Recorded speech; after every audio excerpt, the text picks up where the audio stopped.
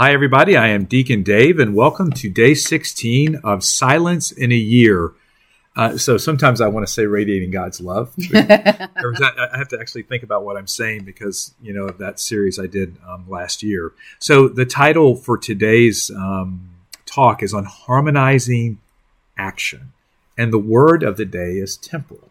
Okay, so we hear often, Alicia, the word temporal punishment, right? So it's sort of like the consequences of our actions. So it's the outcome and the things of the world which are temporal, not spiritual, but temporal. And so in today's segment from Cardinal Sarah, this idea of harmonizing action is to recognize that the things that we do externally need to be matched, if not outdone by the things that we do internally. I know that when I was young, I was always worried about my career, how I was going to grow, how I was going to make more money. And then as I was thinking through what to say on this episode, it reminded me of a project I did when I was in college. So we designed a brick facade, right?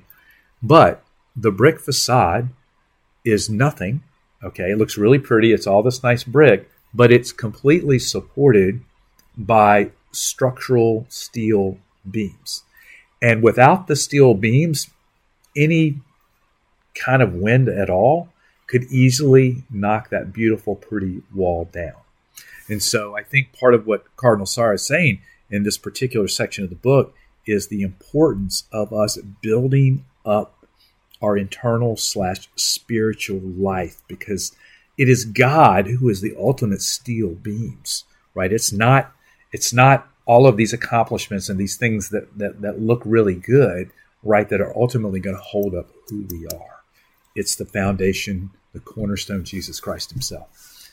I just wrapped that up and I looked at you and passing it over to you for your input. Wow. Okay. So what I was thinking is, came to mind when you were talking was, we can't take it with us, right? We worry about everything of this world and we can do nothing with it, right?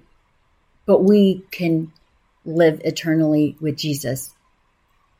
But what determines that is us and what's in our heart, right? In that decision that we make on following Jesus and doing his work and having that relationship with him. That's what's inside.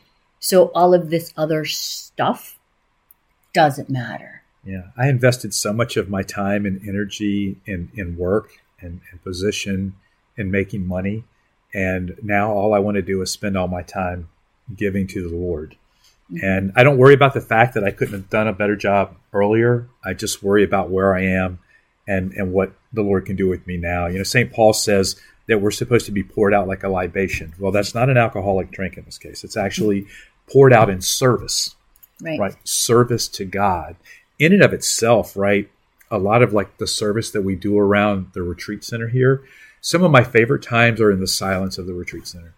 Right. When I come in and I genuflect to Jesus, or I'm moving chairs around, or I'm walking around out in the Rosary Garden, it's just me and God and quiet. And that's when those structural beams are being built inside of my soul. Right. Very pretty. Yes. Any other thoughts from you, Alicia, on this particular section? Nope. Is it your turn to read? It is. Okay, the prayer. Go ahead, Alicia. I come, O Lord, unto your sanctuary to see the life and food of my soul. As I hope in you, O Lord, inspire me with that confidence which brings me to your holy mountain. Permit me, divine Jesus, to come closer to you, that my whole soul may do homage to the greatness of your majesty, that my heart with its tenderest affections may acknowledge your infinite love, that my memory may dwell on the admirable mysteries here renewed every day, and that the sacrifice of my whole being may accompany you. Amen. So, takeaway question, which we did not do. Are you working more on your exterior facade? Or are you spending more time in silence with God, allowing him to build the very foundation and structure, as you said, Alicia, for all eternity? Because that's really what's important. All right, we'll see you next time. Bye. Not goodbye? Oh, goodbye. Or bye.